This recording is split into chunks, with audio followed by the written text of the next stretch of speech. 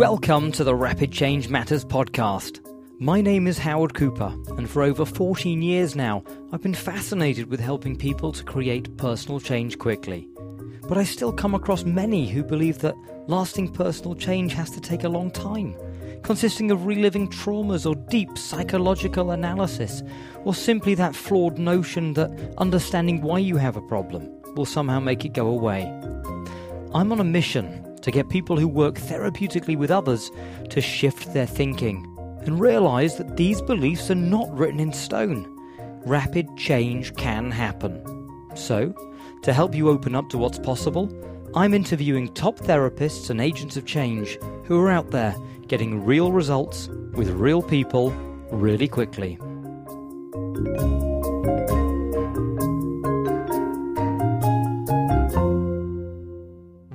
Before we get to the interview, I just wanted to let you know that I've written a quick-to-read, downloadable PDF on 5 strategies to amplify your client's response, with some great tips on getting your therapeutic suggestions to really sizzle.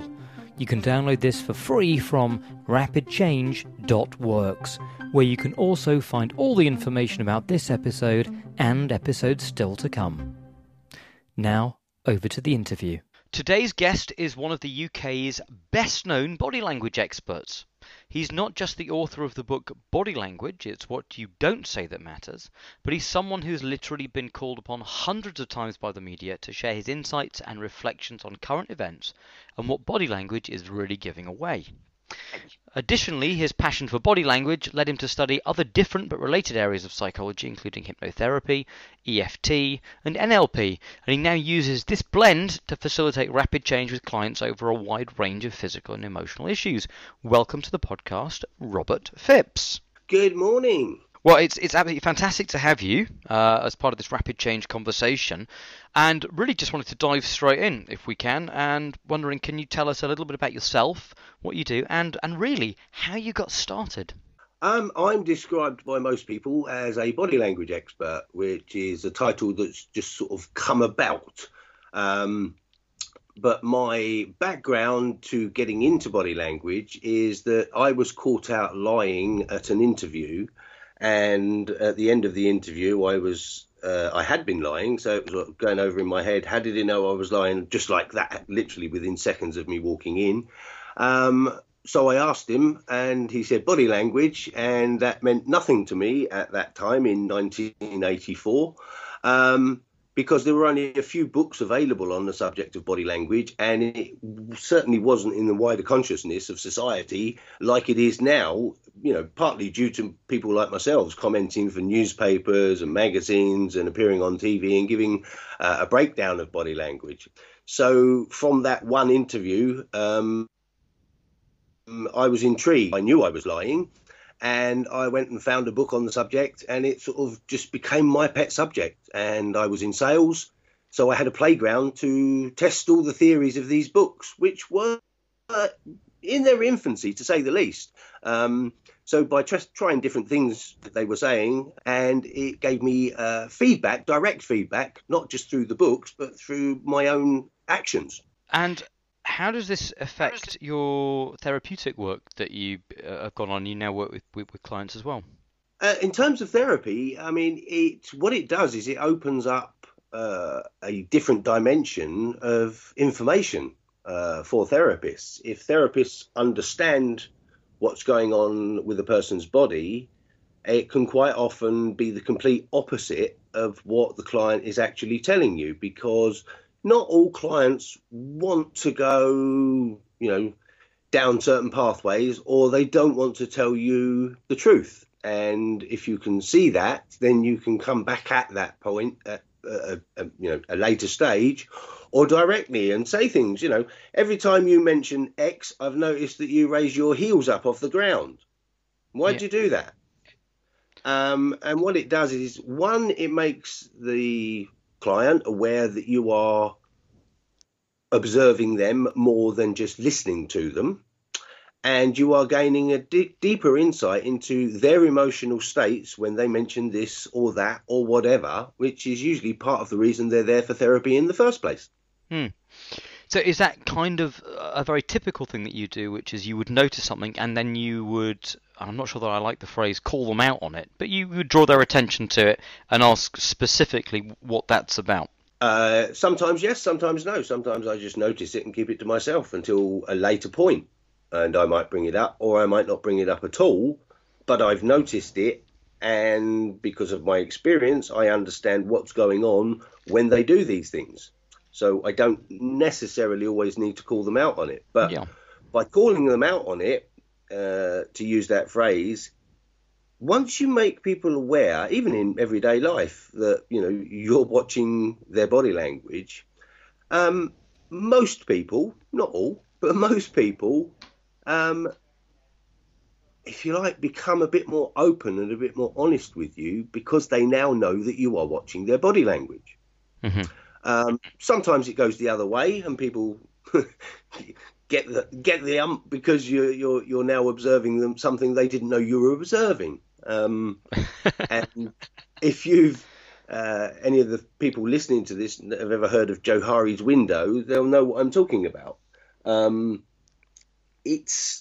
There's people give away certain things that they don't necessarily want to give away, and if you call them out, they suddenly realise, I've had it many times. You see people sort of get confused and become either defensive or, in most cases, in therapy terms, completely and honestly open with you because they realise they can't hide stuff.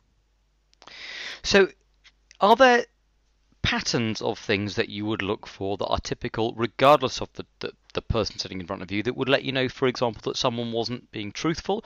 Or can it just be dependent on the person? Everyone would have their own individual tells that you would calibrate? The latter, because every client's different, and although there are body language patterns that most people will do most of the time, you have to go with those unless you see something else that creeps in there, in which case it's like, why are they doing that? So go further and see what else transpires. But as a general rule, I'm looking at their feet because they give away quite a lot, how people shuffle their feet around or raise their heels up off the ground or raise their toes up off the ground, or you can see them scrunching their toes inside their shoes. Because the feet are the furthest point away from the brain and one of the hardest points of your body to control consciously. But they give a lot of leakage when people are uncomfortable. You hear people use a lot of body language terms or a lot of phrases and sayings that actually relate back to the body language. Now, people say, oh, you're very grounded or very ungrounded. Well, you can use that in terms of whether people's feet are flat on the floor. If they start raising their heels up, they're suddenly a little bit ungrounded. So why? Why at that point that they spoke about, X, Y, Z, did they raise their heels off? And next time they mention X, Y, Z, they raise their heels off the ground. So that's just one element. But yeah, that's the feet. Hands, how they talk with their hands, whether they use one hand, both hands, for emphasis to whatever it is they're saying, their facial expressions, particularly micro expressions, especially when you challenge them, that's when you're most likely to see a micro expression of one sort or another. Micro expressions are 100% accurate. End of story, because they're an unconscious part of body language that unless you learn, you can't control. So the emotion goes through the brain at whatever's just been said or done, and the micro expression is there. It's gone within a quarter of a second, so they're very, very fleeting, hence the word micro. But they're there, and you can see them. But an awful lot of people miss them. So how did you go about practicing and getting good at spotting this kind of stuff? I mean, if there are people out there that want to master body language and make better and more careful observations and have meaning behind that, what should they be doing? Several different routes you can go. The easiest is sitting in your home, recording programs like Question Time or any other, political debate where politicians are put on the rack by either an interviewer or a live audience, and watch it first time round with the sound off, and just make notes of what you think is going on based only on the body language because you haven't got the sound. Then watch it back with the sound up, and you'll gauge how accurate you are currently reading people's body language based on what they say once you put the sound back up. The other one is soaps. Pretty much all soap actors overact a little bit. Their facial expressions are held just that little bit longer so that everybody in the viewing public can see what they're trying to convey. But they're great programs to watch again with the sound off, and then watch them again with the sound up. Make your notes, see how close you are. If you're very accurate, then great, you're doing well. You have a natural ability there, because everybody, to some degree or other, understands body language to a greater or lesser degree. Because you could not get to wherever you are, whether you're in your 20s, 30s, 40s, 50s, or, beyond. You could not have got to that point in your life without understanding to some level other people's emotional states based on their body language. Otherwise, you would literally upset everybody every day of your life until you got to the point where you are now. And that's not most people. There are the odd few people like that who just don't care.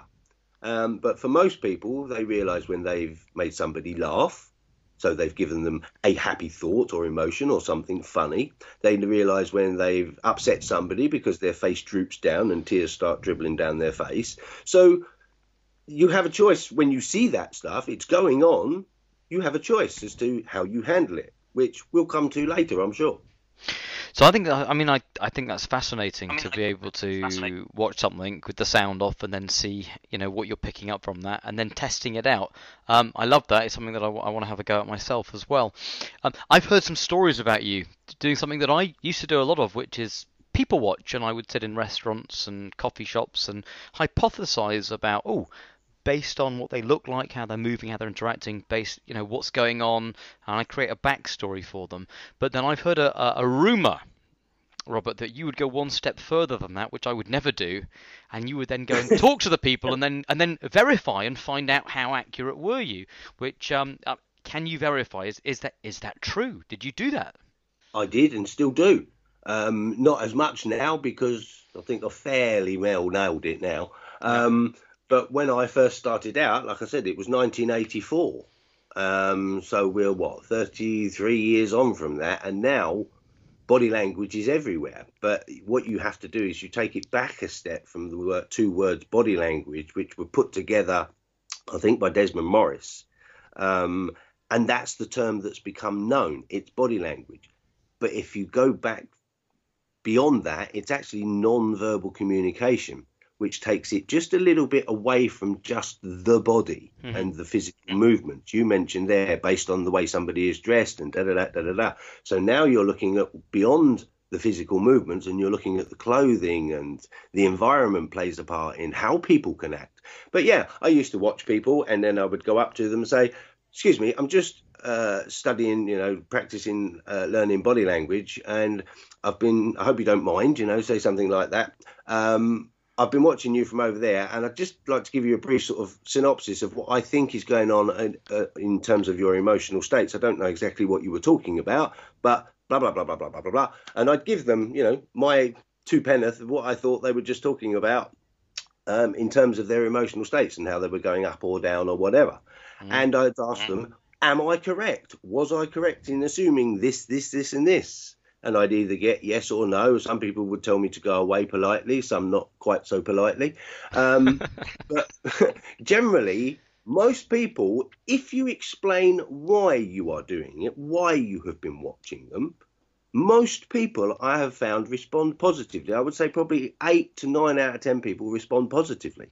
I mean, obviously, if you see a couple in the street arguing, don't whilst they're arguing, excuse me, can I just have a word? Because that's not going to go down to... Yeah, I suspect that he's just split up with you because of, so you might choose your moments. Exactly. And I encourage it in my book, which you mentioned very kindly. It's what you don't say that matters. I encourage it. I encourage in the book throughout, because I look at it from a situation point of view rather than a body part equals XYZ emotional state. So I encourage you all the way through the book, lift your head up from the book. If you're sitting on a train or in a restaurant or coffee shop or, even in your office or in a car, waiting for somebody, just look around you. Whatever you've just read in that paragraph, that chapter, look around you. Where's it going on right now? And the beauty with body language is your tools for learning are there everywhere. You can do it on a train, you can do it on a bus, you can do it standing in a bus queue, waiting in a coffee shop, in a bar, anywhere. There's people. You have your subject material. I think it's really cool to look at it like that, but I also think it must be important, as you say, to take it that step further, which is then to verify your theory or verify your thoughts around it so that you can get the feedback. Yeah, because it's about all body language is one, it always has to be taken in context to the situation and the environment. And I mentioned environment just a moment ago. That plays a part in how people dress, how people act, how they're allowed to act. People walking into a court building or any sort of place of officialdom, government-wise, there's normally symbols to say this is a place of authority and don't mess with us. So that will change immediately how most people will behave. So the environment plays a part. The clothing people are wearing plays a part, because everybody has, pretty much, assuming they've done all their washing and ironing, everyone's got a free choice of what they wear every day of the week. And from the moment they walk out the door wearing whatever, they're giving off messages. Now, those messages can be deliberate as to what you want the world to see of you, or they can be completely unconscious and you just sling on whatever. But either way, you're giving off messages. Well, so it leads me very nicely to ask you a question which might appeal to people that are listening in from an NLP, a hypnotherapy point of view, who are interested in influence, which is, this is a lot about, looking at and deciphering the non-verbal communication of people that you're looking at. But would you say that because you understand that so well, you're able to utilize that information for yourself to give off or influence people through your non-verbal communication? I have to say yes, but this is an area which my whole life has been quite a weird experience. Lots of weird experiences. I'll give you an example, going way back to when I was about 15. Me and my best friend ended up going to different senior schools, and there was I don't know what it was, some sort of do at his school. And I walked into the school to meet my friend, and as we walked into the school hall, they started chanting my name. And it was like, whoa, I did not know 99.9% of these people. I knew my friend and his immediate circle of friends. However, a load of other people, and I mean loads of other people, knew stuff about me because of my friend. And whatever my friend had told them was obviously positive, because they started chanting my name. And it's quite a weird experience at 14, 15 years old to have people chanting your name who you've never met. Yeah. And I've had experiences like that. The same thing happened when I worked on the Trisha show. It was completely spontaneous. I came out, Trisha had given me my intro to come on stage, and as I came on stage, the whole audience started chanting Phipsy, Phipsy, and it's like, whoa, it's like deja vu. And I've had experiences in shops, restaurants, where people just either don't charge me for something or give me discounts that I just haven't even asked for. They just offer these things. And it still happens to this day. So I can only say yes. But presumably it's not conscious. You're not going, right, if I do this with my left shoulder and this with my right elbow, then it will create this. No. But there's something going on that's communicating something. Yes, and it was obviously going on way before 1984 when I actually got into the subject. So there was something that I used to pick up on and adapt instinctively, naturally, from an early point in my life. And the fact that the interview led me to the body language was just pure coincidence, if you like, but it explains an awful lot about how I've been perceived by other people my whole life. I think that's really interesting, and also to reflect upon, which is, like what are we all giving off unconsciously or non-verbally? What ideas are we putting in people's heads without even meaning to, as a baseline? So you go for this job interview and they call you out all that time ago as being a liar. It piques your interest. Would you say now that you could lie? Without getting caught, do you have the strategist? I'm a terrible liar unless I'm playing poker. That sounds. Poker's different because I'm busy observing you as opposed to worrying about my body language. And I can have the poker face, but yeah, playing poker. But apart from that, no, I'm absolutely useless at lying. Even trying to keep surprises like stumm. Yeah. People ask, and they can tell. Yeah, no, I'm not a good liar. Well, you say that, you sound very believable now. You could be lying. I wouldn't know. I can't see you. No, this is true, but if you could have seen me, you'd have seen the way that my eyes interacted with my zygomatic muscle in my mouth, and you'd have known I wasn't. Of course, I would have thought the same thing about the zygomatic muscle, of course. That would have been my first port of call, too. Well, exactly. I mean, I think everyone would have jumped to that conclusion. I think that's it. That was it. Rookie well, this is it.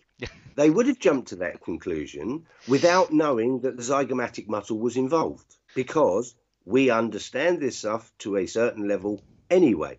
Without, and most people do, without understanding, having read or looked at any body language whatsoever, when somebody gives you a sarcastic smile. Yeah. When somebody gives you a genuine smile. And when somebody gives you a fearful grimace smile. So you're reading this stuff anyway, but you don't necessarily know which muscles are involved. I just happened to be a little bit of a pedant and went and found out what all these things are.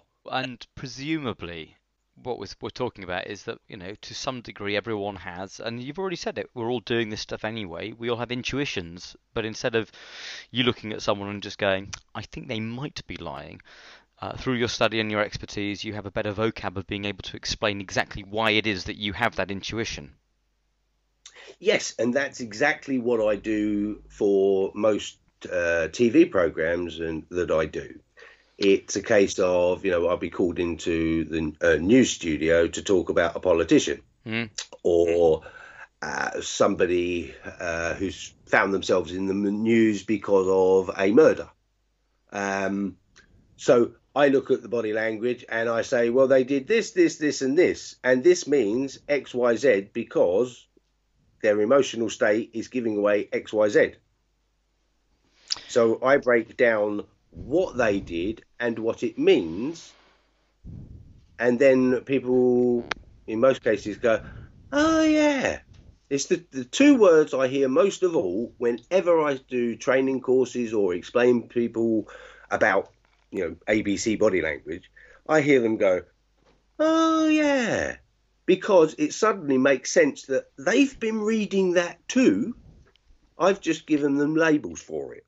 So in terms of moving to a different track now, and talking about some of the therapeutic intervention work stuff that you do, it's a blend, as we said in the intro, of NLP, of hypnosis, of EFT.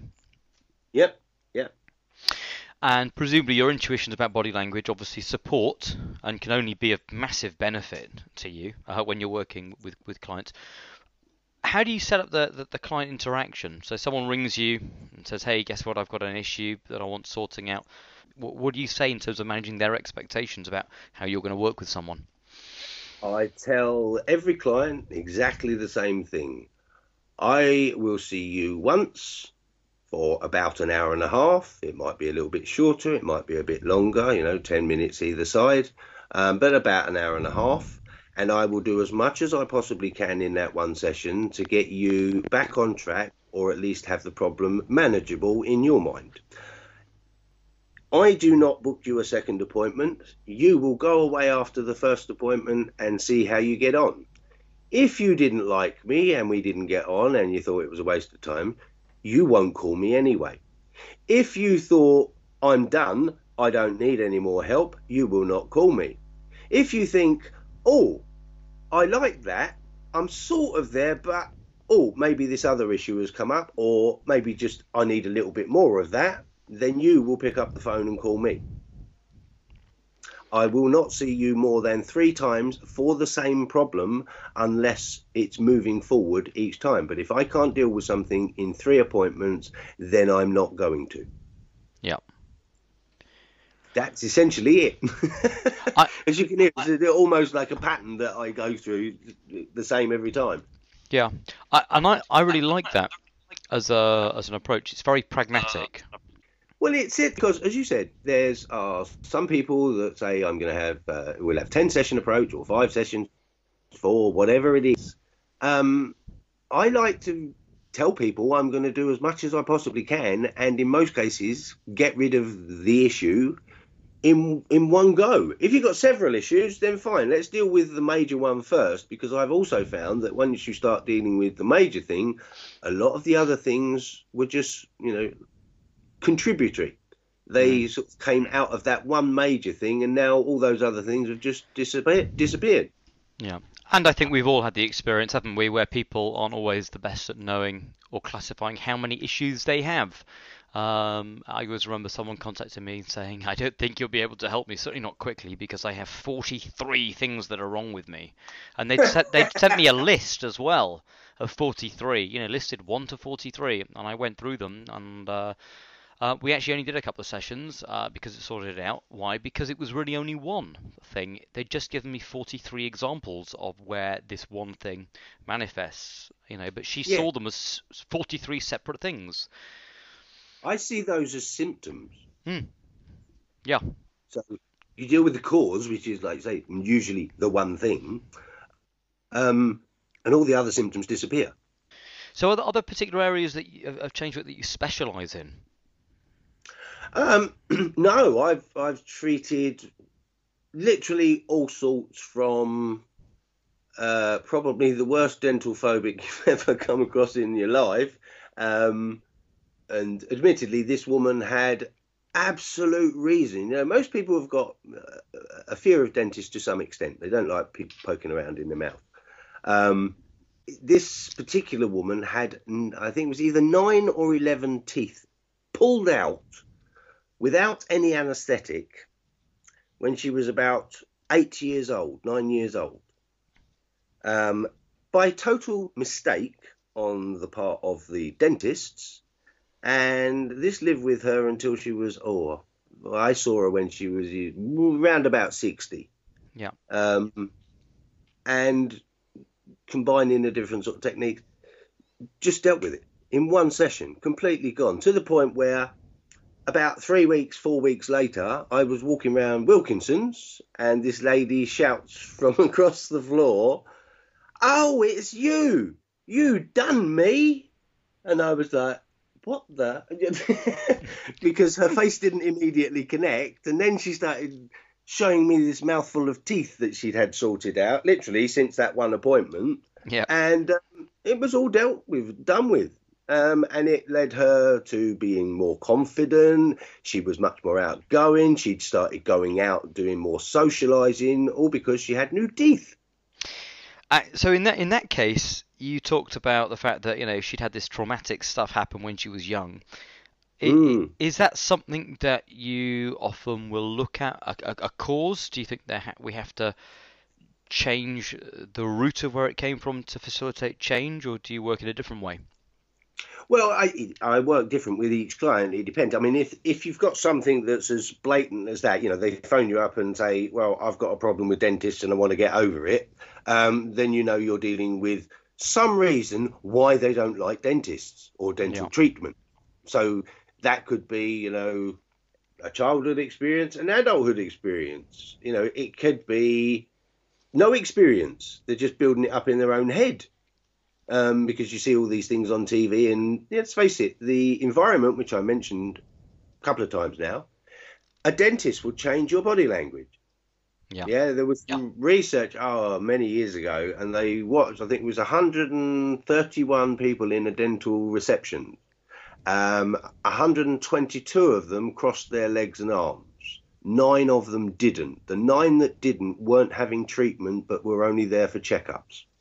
The 122 were there for treatment. So so the environment there changes things. So some people can just build these things up in their head. They've never actually had a bad experience. But this woman's was immediate. It was there. That was the experience she wanted to get rid of. Whereas with some people, like a confidence issue, I get, anxious about doing this or doing that. They all come back to the confidence. So that can be several different things that have contributed to their low self-esteem or lack of confidence. So you might have to explore just a few of them to find one that you want to tap into, that based on, them telling me 5 little snippets about 5 different experiences that have bashed their confidence, and only one of them do they raise their heels off the ground. I might go back to that one and start just delving down that and see if they raise their heels off the ground again. Because that's giving me a good indicator that out of the 5, that's the one that's going to be the most successful in terms of the route. Because otherwise, why are the other 4 left alone with no raising off of the feet, for example? I really like that, especially the idea of just seeing getting a little glimmer, a little hint as to the way in which you use the body language stuff very directly to make and to adjust course when you're in a therapeutic setting. I think that's fascinating. Yes. Are there things that, and we talked about environment having an impact, are there things that people can do to inoculate themselves against the shitty body language and non-verbal communication of others? Be confident in themselves. Because if you're going to see a dentist, just let's assume you don't have any issues with dentists. If you don't have any issues with dentists, you're just going to carry yourself perfectly normally. So if you do have issues with dentists, try carrying yourself perfectly normally. Because if you allow your body to sink, and the easiest way to sort of sum it up is all negative body language is downward and inward, to the point where you want to get fetal and rock in a chair. And all positive body language is open and upward. You think about people at concerts, they got their arms in the air, big smiles on their face, their chest is open, everything's like, yeah, it's big, it's open. And people, when they're confident, take up more space. Act as confidently as you would normally. If not, give yourself a little boost by, making sure that you stand up straight. That can make an awful lot of difference to the way that you breathe. And the more efficiently you breathe, the more oxygen you get to your brain, the more efficiently your brain works. End of story. So stand straight, make sure you've got your shoulders not pulled right back, but comfortably back. So as your chest is open, keep your head angle horizontal or just slightly above horizontal. And that releases endorphins, which make us feel good anyway. The way that you breathe can change how you feel pretty much instantly. Within, 3, 4, 5 breaths, you can change an emotional state and calm yourself down. Yeah. Just by taking, a deep breath into the count of 5, hold it at the top for a count of 3, and then breathe out again to the count of 5. Do that 3 to 5 times before you go into the dentist, and give yourself a bit of self-talk as you're doing it. You'll feel more confident walking through the door. Tell me, and just changing tracks again, in the rapid fire round, I asked you what are the biggest misnomers that people have about the work you do, and you sort of focused your response around hypnosis, and I joked with you that what you mean you don't just zonk people through the floor, and get them doing all sorts of stuff, and your response was no, not really, or not like you're implying, which implies that you kind of might zonk them out a little bit in a way that I hadn't implied. And I'm just curious to explore for you, what is hypnosis, and what did you mean by that? Well, for me, hypnosis is nothing more than a state that we go in and out of day in, day out. I describe it to clients as in different ways. If you're standing at the kitchen sink washing up, but you're thinking about wandering around Sainsbury's and, oh, you must get Sophie's birthday card and so and so and so and so, that's a trance state. So you're in that state which most people describe a hypnotic experience as trance. So I explained that you go in and out of that state day in, day out. You know, you drive along and you're chatting to your friend and you're singing away and listening to the DJ on the radio, and you get to work or wherever your destination is, and you think, oh, I wasn't aware of the last 5 miles. I must have stopped at traffic lights and da-da-da-da-da, but you did it on autopilot. So that, again, is another one of those trance states where your brain is on autopilot, so you can do other things. Mm-hmm. And most people think, because of what they see on TV of stage hypnosis, most people are at some point right at the beginning sitting in a chair with their head down and their eyes closed, and they're being given suggestions by the stage hypnotist. In a lot of therapy sessions that you see on TV, with hypnosis, you see a client laying or sitting in a chair, all relaxed with their eyes closed. Now, physiologically, there is a reason that it's sometimes good to have your eyes closed, because information and studies by Wharton University showed that we take in 82% of our information through our eyes. So if you imagine your brain is a computer and you've got X amount of processing space in that computer, in your brain. So if you've got open your browser and you've got 10 tabs open in your browser, and then you've got your email open and you've got Skype open, each one of those things is using a bit of that processing power. So the bit that's left to process any more is fractionalized. It's smaller depending on how many windows you've got open. Well, the same can be said for the way that your brain works. If you're taking in 82% of your information through your eyes, and only around about 7% through your ears and only 11% through the other senses, then if you close your eyes, all of a sudden you have more processing power back in your brain, because you are not bombarded by information. Estimations are that we take in something like 15 million pieces of information per second. Yeah. And we delete probably 13, 14 million of it because we don't need it. We only concentrate on the stuff that we need. So by getting people to close their eyes, there is a physiological reason why it is advantageous to that sort of hypnosis, i.e. relaxing with your eyes closed.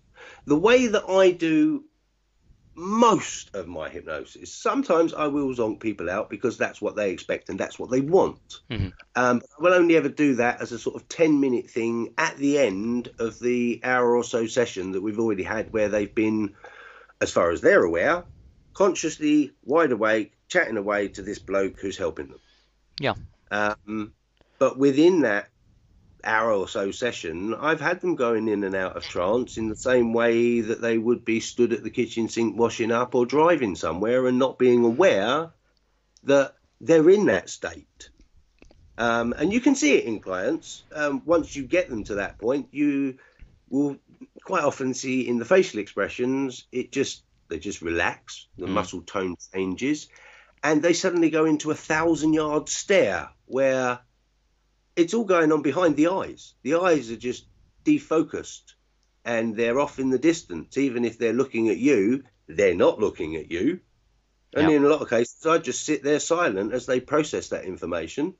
And then in some cases, not all, I use anchoring techniques to then anchor what I've just seen them experience, because you can see the change, because once they come out of that state, there's usually a smile that just appears as they processed it and dealt with it on their own level. I don't know what they've done in their brain, and that's the point. No therapist knows what's going on in somebody else's brain. So you have to do the best that you can by seeing the non-verbal cues as to what has just taken place. The same as if you're looking at somebody raising their heels or toes off the floor, that's giving you a negative. Generally when most people smile of their own accord, something's gone on that's given them a nice feeling. Mm. If that all makes sense, Howard. It absolutely does, and I'm always fascinated to hear, as you know, about the ways in which different people approach change, and the way in which they frame hypnosis is always fascinating to me, especially as there are so many misnomers, I believe, around hypnosis, and so many discussions, even amongst leading peers, around, well, what is this thing that we refer to as hypnosis? And which is funny, because I often think, if even the leading peers who are chatting around it can't always agree exactly on what it is, how can people that have never studied it, thought about it, really, how are they supposed to understand what it is? And to me, it makes sense that people would come with some misunderstandings about what it could be. Well, let's face it, science can't explain it, let alone, peers and people that have studied the subject for years. Science can't put an explanation to it. It's just so great to hear different ways in which people frame what hypnosis is to clients. And I like the fact as well that there is a formal sense of hypnosis that happens often at the end of a session. One of the things that I will do quite often to demonstrate that somebody is in a state where they're not in control, I am. I will just say to them, give me your hand or give me your arm. So by that, it's a direct instruction. Give me your arm, hand. And they normally volunteer an arm. And at that point, I will pick it up with my finger underneath the wrist, and I will just lift it away from where they've put it. So I'm taking it away from, their comfort zone, and I'm moving it somewhere that I want to put it. Mm-hmm. And as I do that, so I'd normally do that with my left hand. So my two fingers are underneath their wrist. And with my right hand, I will just go watch. And I will tap just there, up their forearm at different points, just about 5 little taps. And as I do that, I remove my fingers from under their wrist. And they will keep their arm there. Now, I then stop doing the tapping stuff. So I've moved my left hand away, and I've now moved my right hand away, and their arm is wherever I just put it. And I will say to them something along the lines of, just note how your right arm feels now, stuck out there, in comparison to the way the muscles feel in your other arm over there. And we get this sort of like, sometimes just the eyes go from one side to the other, and they're literally checking and sometimes you get them say things like, or it feels heavy, or it feels light, or it feels stuck. And sometimes you get people say, well, it don't feel any different. And I go, so why is it still there? And they go, because you told me to put it there. No, I didn't. And then I explained that all I said was, give me your arm. And all the time that I'm doing this, most of the time, their arm is still stuck there. Mm-hmm. They don't move it. The odd person at that point will just move it. But most people will continue to leave their arm out there.